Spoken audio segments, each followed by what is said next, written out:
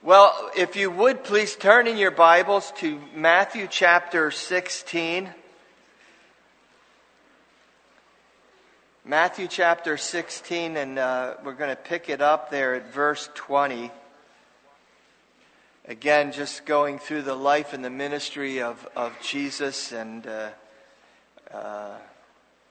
we've been doing it for a couple years now. Can you imagine that? It seems like we just started this study. And yet when I went through all my notes, I realized, my goodness, we're coming up to almost the 2-year mark where we've started studying the life and the ministry of Jesus. It's just amazing to me. But again, my conviction is this, gang. If the more you get to know Him, the more you become like Him. And and my desire, my heart, and I'm sure yours as well, you want to be like Him, and not sinless, not on this side of heaven, amen, guys? But to love like Him, to interact with one another as if He was sitting with us today, interacting with us. So, starting with verse 20, He charged His disciples that they should tell no man that He was Jesus the Christ. From that time forth, Jesus began to show unto His disciples how that He must go unto Jerusalem and must suffer many things of the elders and the chief priests and the scribes, and be killed and be raised again the third day. And Peter took Him aside, and he rebuked him, began to rebuke him, saying, Be it far from thee, Lord, this shall not be unto thee. But he turned and he said unto Peter, Get thee behind me, Satan. That's one thing I wouldn't want Jesus to say to me. Just get behind me, Satan. Thou art an offense unto me, for thou savorest not the things of God, but those that be of men. Then said Jesus unto His disciples, If any man will come after me, let him deny himself and take up his cross and follow me. For whosoever will save his life shall lose it. Whosoever will lose his life for my sake shall find it. And what is a man profit if he gains the whole world, but he loses his own soul? And what shall a man give in exchange for his soul? For the Son of Man shall come in glory of his Father with angels, and then he shall reward every man according to his works. Verily I say unto you, there will be some standing here which shall not taste of death till they see the Son of Man coming in His kingdom. Would you please stand with me again, Bible in hand, and we'll pray over this section of Scripture. Father God, again, we thank You for Your word, and we thank You, Father, for Your Holy Spirit.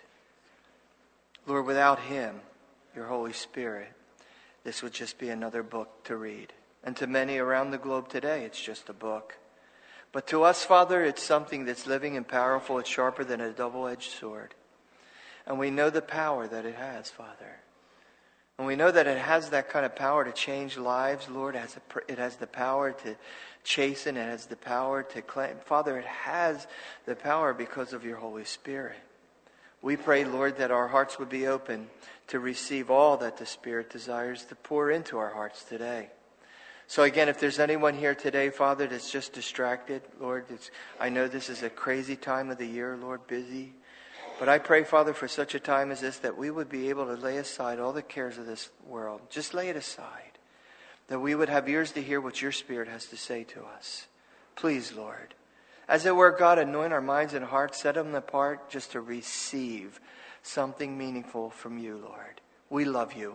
We love Your word. It's in Jesus' name we pray. And everyone said together, thank You so much.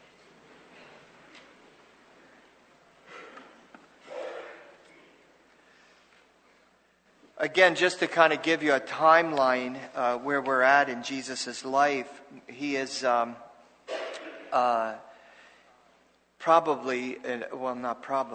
He is in His last year of ministry.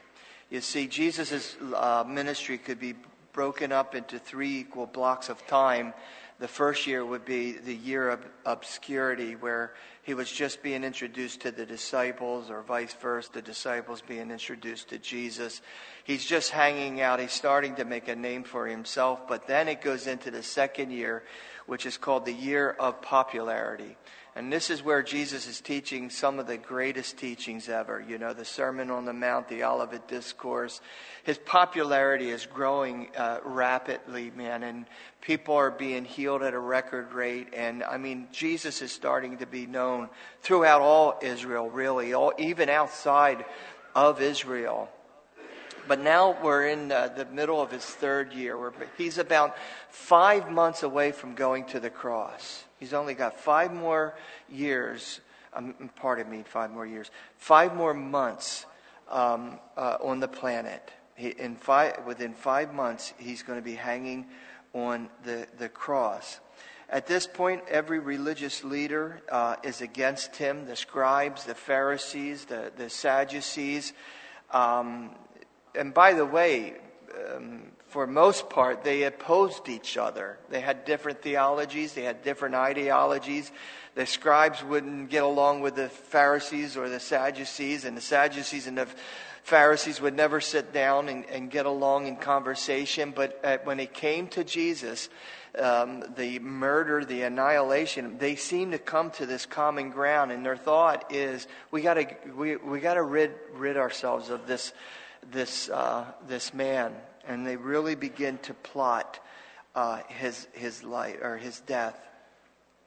I added verse 20 to our section of Scripture this morning, where it says, "And then he charged the disciples that they should tell no man that he was Jesus the Christ." Now, if you remember last week, Peter makes this declaration that Jesus was the Son of God. He says, "Thou art the Christ, the Son of the living God." And Jesus, in response to that, said, "Well done, Peter. Flesh and blood has not revealed this unto you, but my Father which is in heaven."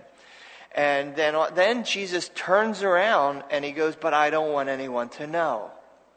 You know, I want to keep this kind of quiet. I want to keep this a secret." And the question is, why? Why would Jesus, at this point in his ministry, I mean, for most part, you and I would probably say, if I only have 5 more months on this planet, I'm getting the word out. And it just seems that Jesus is doing the opposite. I don't want this to be broadcasted. And we realize that Jesus is in a major transition in his ministry. He has given everything to them that they need. They've had the best teaching. I mean, they've been taught, that how to be a Christian. They were taught what it means to be sacrificial rather than to be prideful. I mean, he's taught them everything, but there is one thing they cannot grasp. They can't get this through their heads, that he is going to suffer. We'll see that in a moment. Why is it so hard for them to receive this truth? Now, to think about it, they have the Old Testament. They have the pictures, the mental pictures of the Old Testament. See, there's 2 pictures when it comes to the Messiah in the Old Testament. In the Old Testament, the first picture we have of the Messiah is a conquering king. And this is what they're used to seeing. He is coming and he's going to rule with the rod of iron. He is going to make Israel the center of attention. He is going to remove the Roman yoke, return the scepter back to Judah. And we're going to be set free to be, governed by God once again. That's how they viewed the Messiah. But we know that the second picture in the Old Testament, as it relates to the Messiah, is going to be a suffering Messiah. See, they couldn't grasp that. When they read Daniel chapter 9, where this Messiah would be cut off for his people, you can read that plainly in Daniel chapter 9. When you read Psalm 16 and Isaiah 52 and 53, wounded and bruised for our iniquities, they made it into an allegory. They made it into something else. In fact, Even today, if you ask an Orthodox Jew, what about Isaiah 53? They will say that's a picture of Israel. Even today, they're blinded about it. No, this speaks of a man who would be wounded for our transgressions, bruised for our iniquity. The chastisement for peace would be placed upon him, and they just could not get it. They could accept the first picture, but they totally rejected the second. We know that the second picture, after you study it, relates to his coming the second time, coming on a white horse, coming as a conquering king. We know that when he does come, his foot will touch the Mount of Olives. The east will split from the west. There will be a gigantic earthquake opening the ground where the Mediterranean will flow into the Dead Sea. We will see him take his place again in Jerusalem, in the temple area, and he will rule and reign as a king. Second coming. But again, they thought that would be his first coming. And if you look again, if you'll follow along with me in verse 21, where he says, from that time forth, Jesus began to show unto his disciples how that he must go to Jerusalem. He suffer many things of the elders and the chief priests and the scribes, all these religious leaders. He's going to be killed and raised again on the third day. Now the Greek is emphatic. So when he's telling them that in that language, he is making it emphatic that he must go, that he must suffer, that he must be killed. You know, where he says that I've got to be killed, he's relating to crucifixion. We will see that in a minute. But he's going, this has to happen. So what is he talking about? He's talking about suffering. And that is something, and we'll see in a minute, that they cannot put their minds around. They can't grasp the fact that this one who is going to be their conquering king, this one is going to make Israel the center of attraction again, the one that will return the right to rule and govern themselves, is now talking about suffering, hardships. And this thing is just perplexing to them. It's something that they were not prepared to receive. I guess we could use the word, it's just inconceivable. I always think of that movie, The Princess Bride, when inconceivable. Never mind. It's just going back from, how many of you guys know that scene so I don't feel like an idiot? Thank you. But it's something that, as far as conception and thinking about this is totally foreign to them.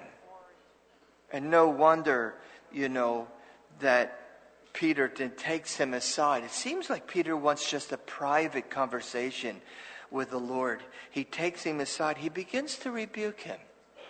He rebukes him and he says to him, far be that from you. Far be what? Stop thinking like that.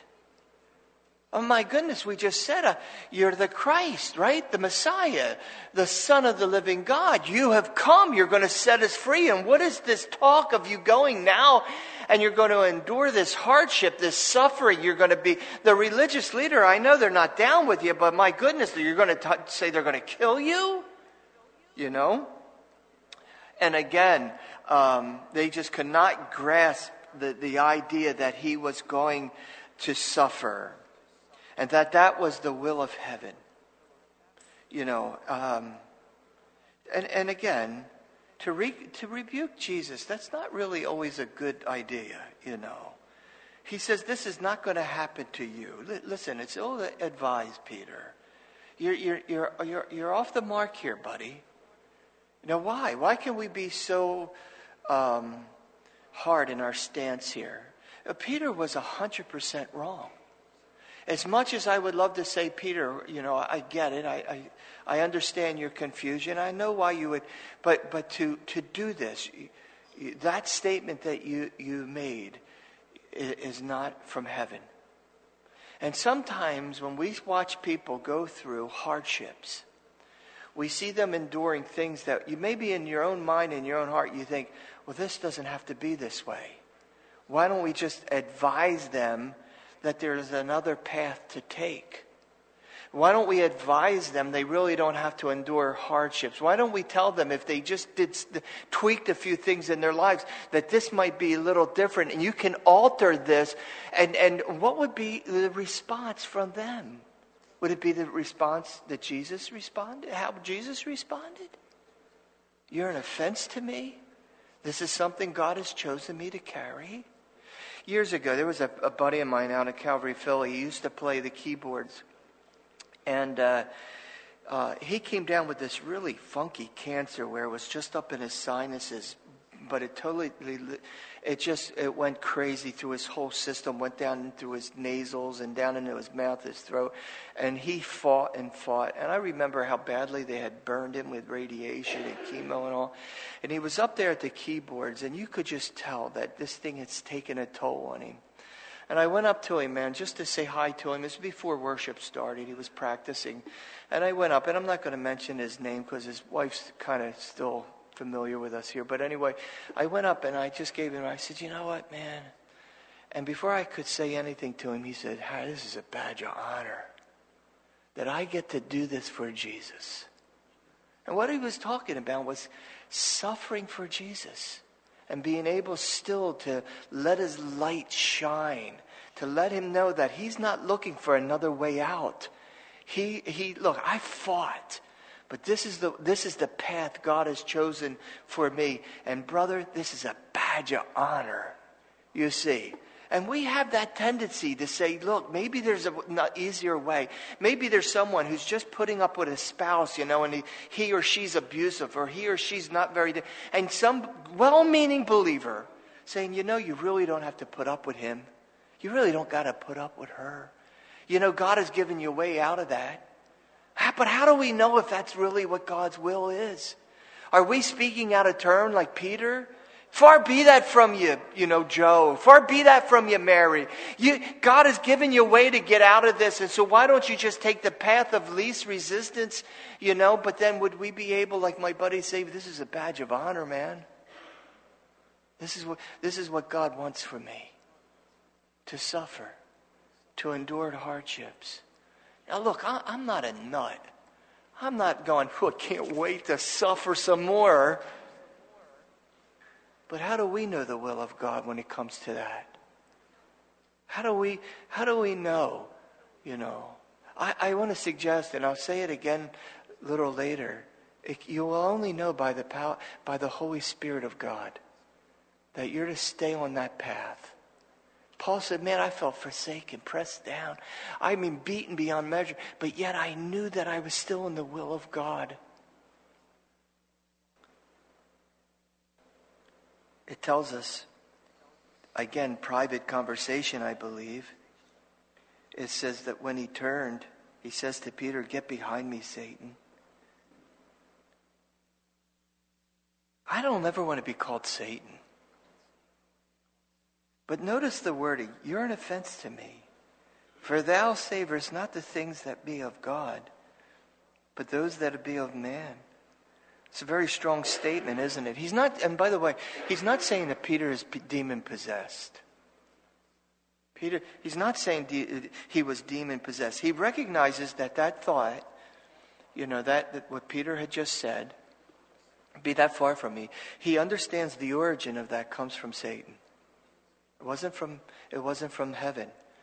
How do I know that? Because I know, according to the scriptures, Daniel 9, Isaiah 52, 53, Psalm 16, Psalms 22, they pierced my hands and my feet. Even though they didn't understand it, we do today.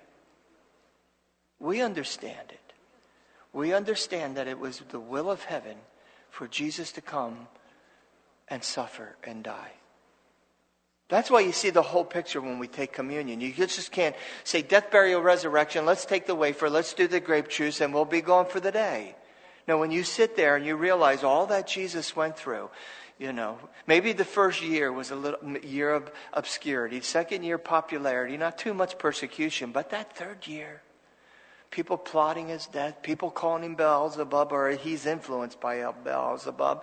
He's enduring just the lies, the criticism, and then finally being turned over to religious people, then being just brutally beaten, then ridiculed and hung on a cross, all by the divine will of God. People have the right to know that, folks. Please listen to me, Christian. I don't want you to feel condemned. There's no condemnation to those that are in Christ. But I think we should be stirred. Every human being has the right to know this. everyone, your neighbor, your loved ones, that he suffered for them by the will of God. You know, interesting thing happened to me when I was in India. I was coming from Chennai. I was on a train, and I was with my interpreter. He's the cutest guy. He was like 4 foot nothing, and just it was just so bubbly, full of Jesus, and he was always trying to carry my luggage, and just a great brother in the Lord. And so we get onto the train, and we're heading up to Calcutta. I was warned that going through these certain areas that I really had to lay low, hide my Bible, and if I could wear a hoodie over my head, just so this white guy don't stand out, please do that. A request from the Christians there. So I had this hoodie over my head, and I was just sitting there, hid my Bible, and the train stopped. And I looked out the window. It's not a train station. And all of a sudden, these military people come walking up. So I'm trying to sink low like I'm at the same height of everybody else, And they walk right up to my chair, right up where I was sitting. And they surround me. And I went, this is not good. And the ringleader, the guy in charge, with a broken accent said, "Why are you in my country?" And my little buddy next to me, who was all full of Jesus, this is not good. And then he doesn't even acknowledge me. It's like, I'm not even with you, right? So I'm so nervous, if you can imagine. I'm thinking, how do I explain this to Erm? I blurt out. No. Well, I had this phony card made up that I was a teacher and I taught foreign language. And that's what I was to give to anyone who stopped me. But I wasn't thinking. I was so nervous, so I blurt out, "I'm teaching the Bible." So this guy, with about 6 or 7 other guys standing around us, and I can't quote him, but I know what he was saying. He was asking me if the new was found in the old. And I'm thinking, is the new found in the old? And I just said, "I'm teaching the Bible." So I said, "Sir, are you asking me is the teachings of Jesus in the Old Testament?" And he goes, "The old book?" And I went, "Yeah, the Old Testament." And I go, "Yes, it is." He goes, "Show me before we leave." Excuse me? Show me before we leave. So I had to go find my Bible. I pulled this one right here. I pulled this thing out. And I opened up to Isaiah 53.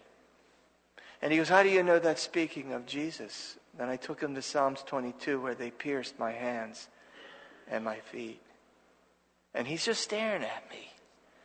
And they were just listening. And it was without any other word. They just walked away, went out the door, train started up and left. And I learned later on that there was a movement in the Indian military. And many of them are watching The Passion when it first came out. He just wanted to know if it was true, it was in the Old Testament. You see, folks, everybody, no matter if whatever race, whatever nationality, whatever background you have, they all have a right to know.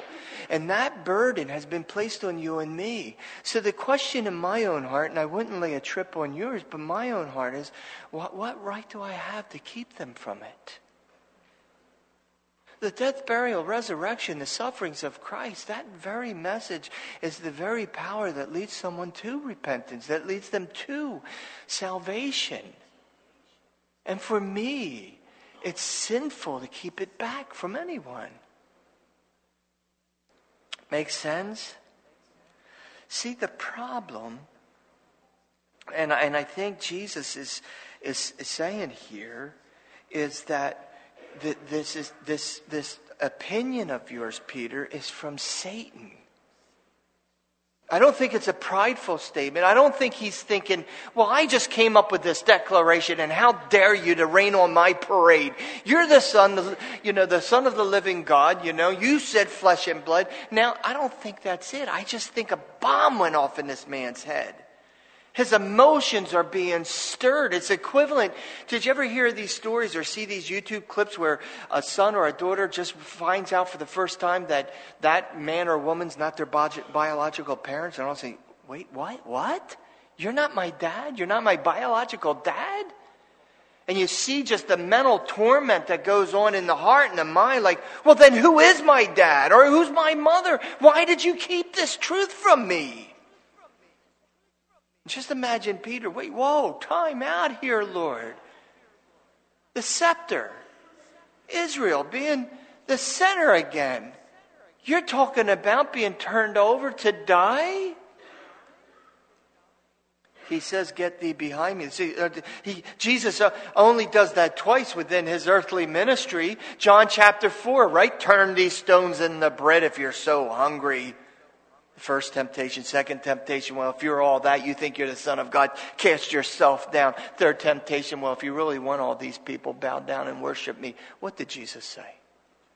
Get thee behind me, Satan. Same wording. This is a demonic influence. To tell somebody, without knowing that it's definitely the Lord, that they don't need to endure this hardship could be just a demonic influence.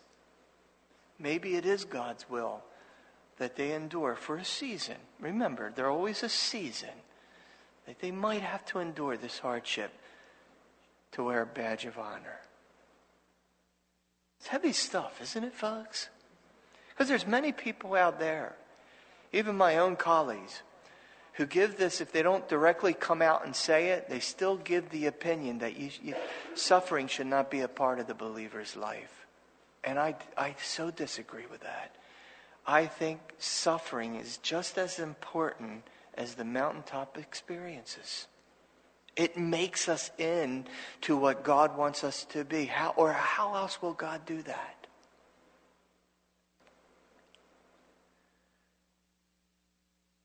Again, I think they're well-meaning. But again, they could be as wrong as ever. But look at verse 24. Then said Jesus to his disciples, if any man will come after me, let him deny himself. And that's what it takes sometimes when we face suffering. Listen, we would all love to take the path of least resistance. I just believe it's in the human nature. Amen, guys? If we're honest. If it's easier, let's do that. I'm not sure if that ideology really is in the kingdom of God. I don't see it in the early church. Nothing was easy in the early church. But today we want everything easy. We want everything instant, right? We thought when we first started this out, Calvary Chapel, if we just stuck we had a sandwich board at this old fire hall we were renting. It was just sandwich the dove on. I thought, well, we just put a dove up and it'll be an instant Calvary Chapel. It didn't happen that way at all, you know. It's called a labor of love sometimes. But sometimes there's got to be self-denial when it comes to suffering. Sometimes you just have to embrace it. He says, and pick up your cross. That's the way we do follow Jesus. The cross doesn't mean, okay, plan your crucifixion today. It doesn't mean that at all. In the context, what it says, you're going to suffer and walk with it. You remember that guy, his last name was Arthur, or maybe that was his first name, but he carried around that cross back in the 70s. You know, does anybody know what I'm talking about? He walked across what was his name? Blessed Arthur, or Arthur Blessed. And a buddy of mine that I've been corresponding with, he wrote a song, I shared it in the middle, later on. But anyway, he said when he came out of a bar one night, he was playing and singing there. This guy was actually in front of the bar, and he had his cross.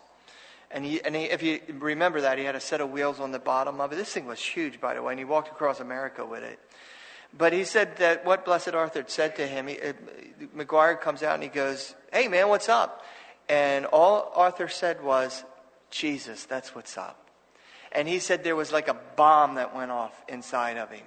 You know, it wasn't like, what's this weird dude doing with it? But Jesus, that's what's up. Jesus, that's what's up. You can't carry a physical cross around with you. You can't think you're literally going to die. But when you have to bear suffering sometimes, when you have to bear that cross, that is the only way to follow him. Because the bottom line is, if you're looking for the path of least resistance, or you're just saying, I'm not going to choose suffering, then here's the ultimate question. Then are you really following him? You can't really say you are if you're just looking for a bailout. If you're just looking for an easy way. Sometimes self-denial just requires a deliberate and purposeful attitude that you're just going to do this. You're going to let God shine through your life no matter what you're going through. I think it's a lifestyle, and I don't think it's easy. I think wanting a bailout and trying to find an easier way is just copping out from what God really wants for your life. Like Paul said in Galatians 2, for me to live is Christ, to die is gain. Paul totally understood the oppositions that he faced. He goes, if I'm going to do this, if I'm going to continue in suffering in the ministry, and I got to realize that the old man is dead and the new man is alive in Christ, and he'll give me the empowerment to live as Christ. You know, I had mentioned that, hesitant to mention his name, but somehow through this quirky correspondence, that somehow I got in touch with this guy. His name was Barry McGuire, and we became kind of friends through the media, and we're chatting back and forth, and I had kind of asked him, I said, Barry, is there any chance you're still traveling? And he said no, that he kind of hung up his traveling sneaks, and he said, but in my signature song that I finished my tour with was a song called Not My Will, but Yours. And so he sent it to me. You know, first he sent me the lyrics, but then he said, there's a YouTube clip. And he goes, Howard, this says it all for me.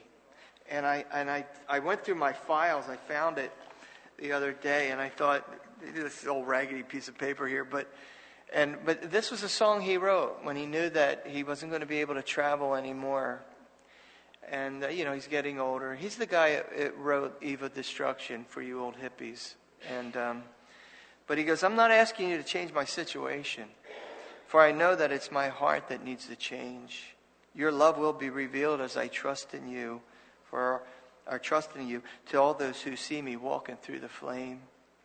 And if I am lifted up, it's to your glory, for poverty and wealth are all the same. I am fulfilled just because you love me, so let my life or death bring glory to your name. For either you're my sovereign God or you're just a fantasy. You're either in control or you're not. So whatever comes my way, I know it's your perfect will for me, and I'm trusting you with everything that I've got. And of course, the chorus goes, not my will, but your will be done. And he goes off. YouTube it. It's a great little song. I'm singing it all the time when I go through the house all the time. I think Erm's getting sick of it. But anyway, I sing it for you, but it's the first service, and don't want you walking out on me. Spurgeon said this when it came to the cross and dying to oneself. He says, I have now concentrated all my prayers into one, and that prayer is this, that I may die to myself and live wholly to him, that I might die to myself. Gang, that's what it's all about. It's not about getting all that you can get for self. It's actually completely the opposite, just to die. He says, follow me.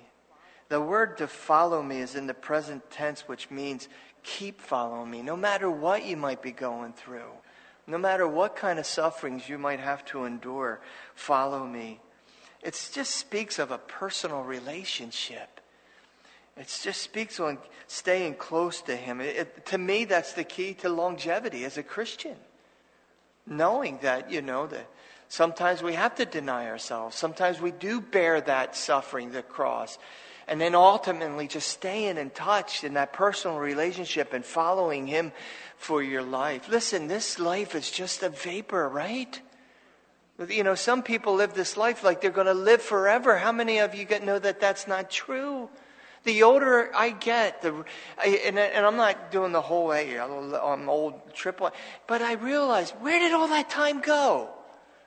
Some of you young people, especially I see young parents, they just think their lives are all, you're going to look back where I am at 63 and look at grandkids that are going on mission trips and are thinking about driving. Grandkids, not kids. Poppy, can you help me get a car? Poppy, can you help me drive? No! I want you to still play with your Barbies. Play with the toy trucks, Not a real truck. It makes you feel old. The time's gone. It goes by too fast for us to think, listen, part of growing up, teaching our kids that it's not always easy. Even as children, I think of my granddaughter. There's no way you're going to tell that kid that life is just full of blessings and full of happiness. You're not going to tell Emily that. There's a lot of kids out. You're not going to tell Amy, who lost a 10-year-old daughter, that life is just full of roses and good times. There is suffering. But he that holds on to the end, right, endures to the end. So I really do. I think that Spurgeon was right on, to concentrate your prayers just into one, that I might die to myself and live wholly to Him. He kind of tries to help the disciples, to help them understand verse 25, whosoever want to save his life will lose it. If you're looking for bailouts, if you're looking not to suffer, you're going to lose a lot. You're going to lose a lot. And I don't mean physically, I mean spiritually. Whoever will lose his life, though, you give it up. He's not talking about literally physically going to die. But if you just lose the self-desires, the self-pleasures, if you die to yourself, you will be so alive in Christ. You'll hear His voice in the darkest moments of your life. You'll sense His Spirit sometimes when you think you're so alone, but yet He's standing with you. Well, those experiences come through those times of just denying yourself and picking up a cross and following after Him. I don't know if this was a quote or something that just came to my head, but Jesus is worth any sacrifice in order to follow Him. It's worth it. Then he tries to help them understand in verse 26. He says, for what is a man? What does he profit if he gains the whole world? And how many of us seen that? Where we just think we just need more and more things, and we'll be more and more satisfied by the more and more things we have. And you realize, and especially the wealthy, the rich and famous, they realize how empty really material things are. How lonely you can be. You gain the whole world, but you lose your own soul. He's not talking about the eternal there, folks. He's not talking about, hey, what's a gain? If you gain everything and yet you go to hell, what? That's not what He's trying to tell His disciples. It's way out of context to interpret it that way. He's talking about the peace of man, the inner peace.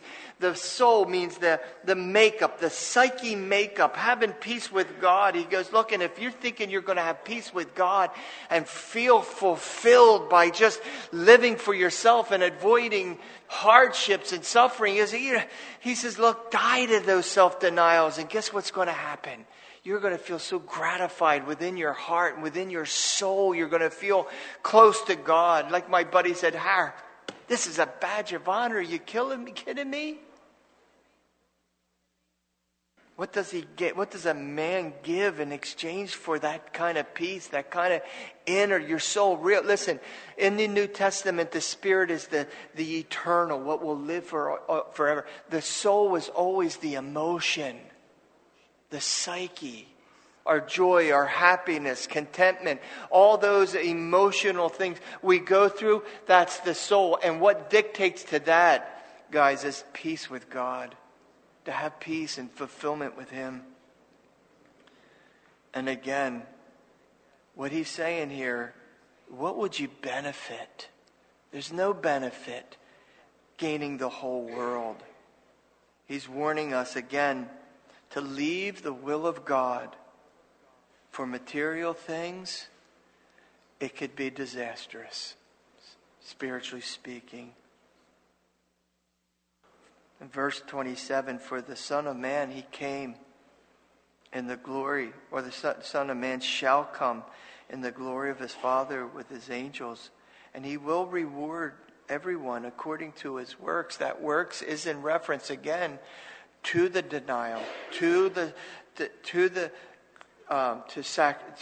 enduring suffering, to following. That's what when the Son of Man comes with his angels, and that time comes where he then rewards his followers. He does recognize those who endured hardships, and they will be rewarded for that. Imagine seeing Jesus face to face one day. People like my buddy being recognized for finishing well. You know, a woman staying with her husband when she had every reason to leave him.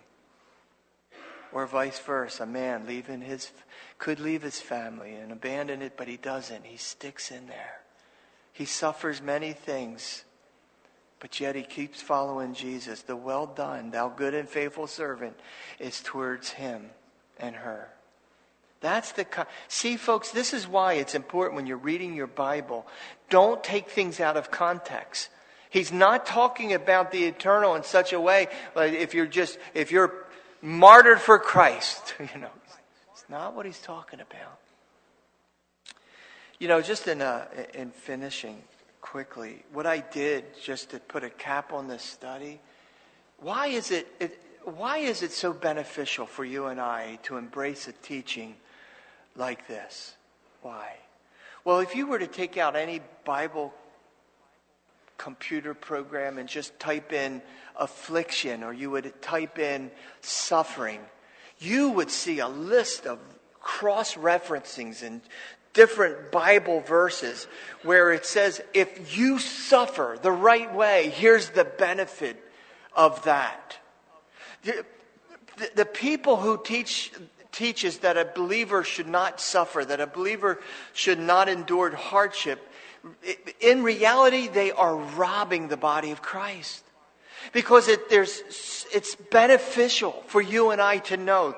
One of them is, this is the way we promote his glory.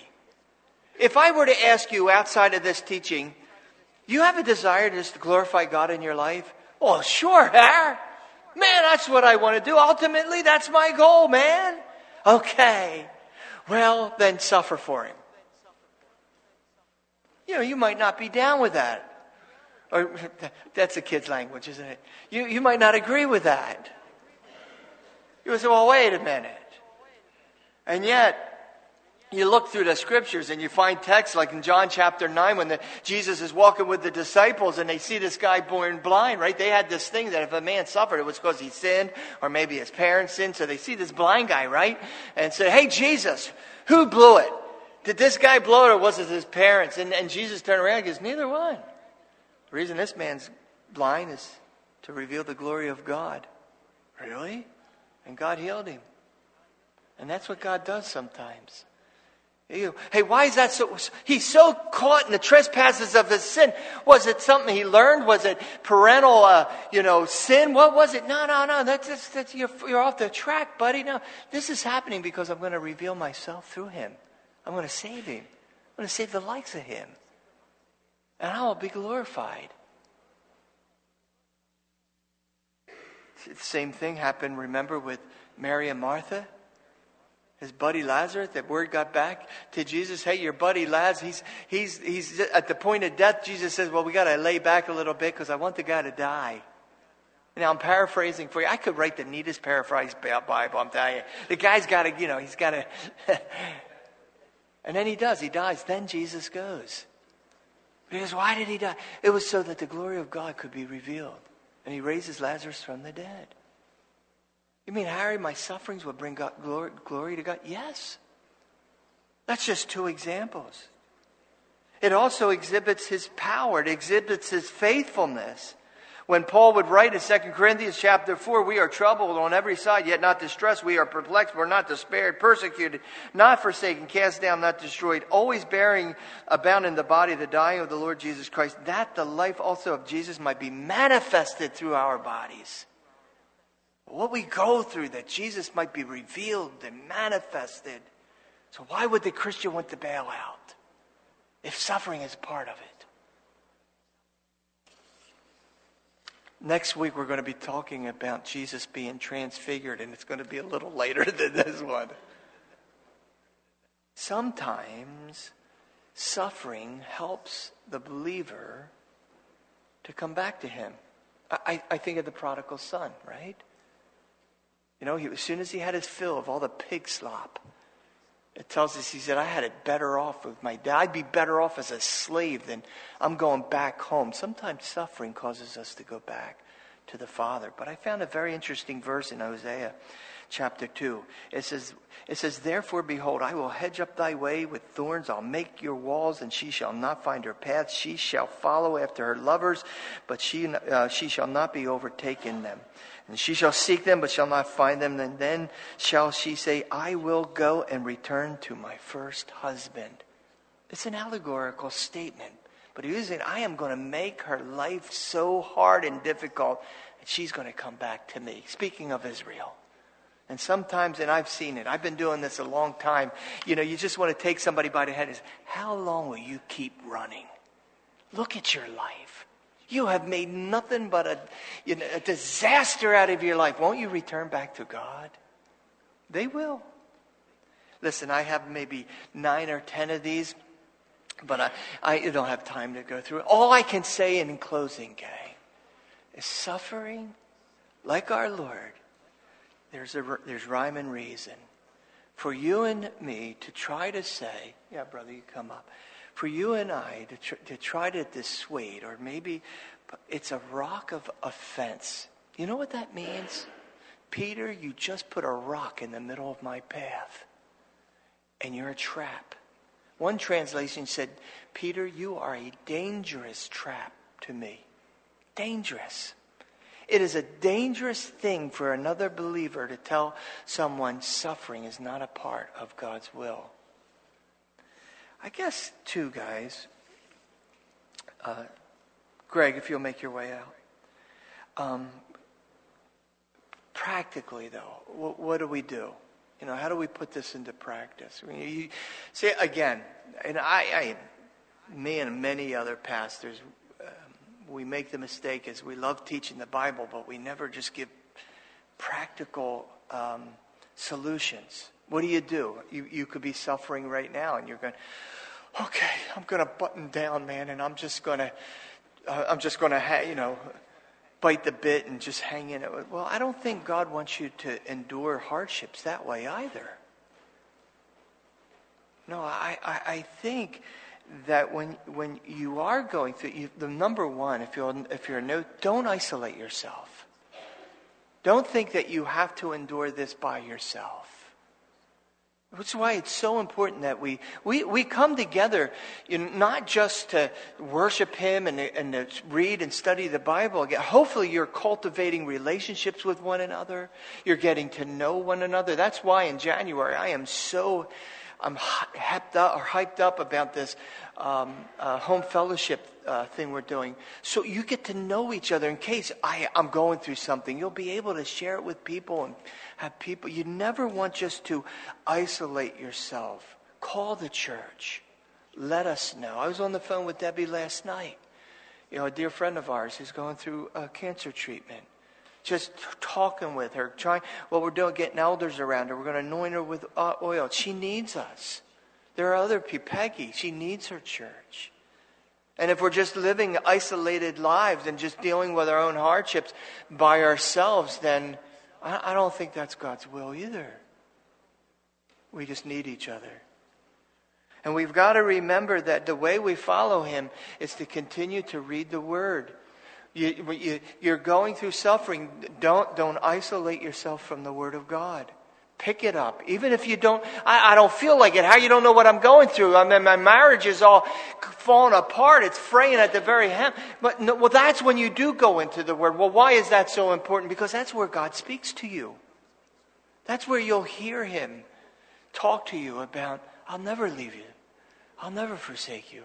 I will always be with you to the ends of the age. You can do this. I'm building Jesus in you. That's what the Holy Spirit would say to you. Don't isolate yourself from one another. You'd never isolate yourself from the Word of God. And you've always got to remember that there is value. There is always value in the suffering or hardships you might be going through. And you know what? If you'll stand with me, you don't have to leave here today feeling isolated. You know, we have a prayer team. They come up, they stand up here. Sometimes no one comes up. Sometimes I'll see the whole place is full up here. But I want you to know that's always available to you. That these guys love you. They're not here to counsel you. They're not here to give you advice. They're just here to pray with you. And just this, maybe to encourage you to hang in there. You know, don't look to the left. Don't look to the right. Just keep your eyes straight ahead. Keep them focused on Jesus. You know that verse? You know, any man that puts his hands to the plow and if he turns around, he's not, the word says not fit for that, but it literally means worthy. It's not worthy for the kingdom of God. Well, why? Because the idea of somebody plowing with a plow, his furrows, the way he's plowing, needs to stay straight and narrow. If we're always turning back and we're always worried and we're always thinking about the suffering, your furrows, your path will always be like this. And you will never feel like you're on a straight course to Jesus. But people who pray for you, to encourage you, stay to the course. Don't look to the left. Don't look to, Harry, I got cancer. Yeah, well, keep your eyes on Jesus. Keep your eyes on Him. Let's pray. Let's anoint you with oil. Jesus, Harry, my kids, they're prodigals. They're going crazy. I didn't raise them this way. Yeah, I understand. There's many of us that we keep our eyes focused on Jesus. He is the author. He is the finisher of our faith. Does that make sense, church? God is good. Amen. Amen. Let's pray together and then Greg will lead us out in a song. Father, we stand before you and we thank you for this season. 'Tis the season. What a message, Lord, before Christmas. But it's true, Lord. The greatest gift you gave to mankind was the baby Jesus. And yet that baby Jesus, part of that gift, would to be suffering and dying on our behalf. That He would take our sins upon Himself. That was the gift. And a gift of your Holy Spirit. You said, I'm not going to leave you comfortless. I'm going to send a comforter. I think even if we have to lay down our lives for you, that comforter will give us the strength.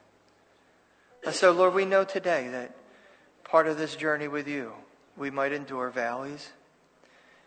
And we might have those mountaintops. Be that as it may, Lord.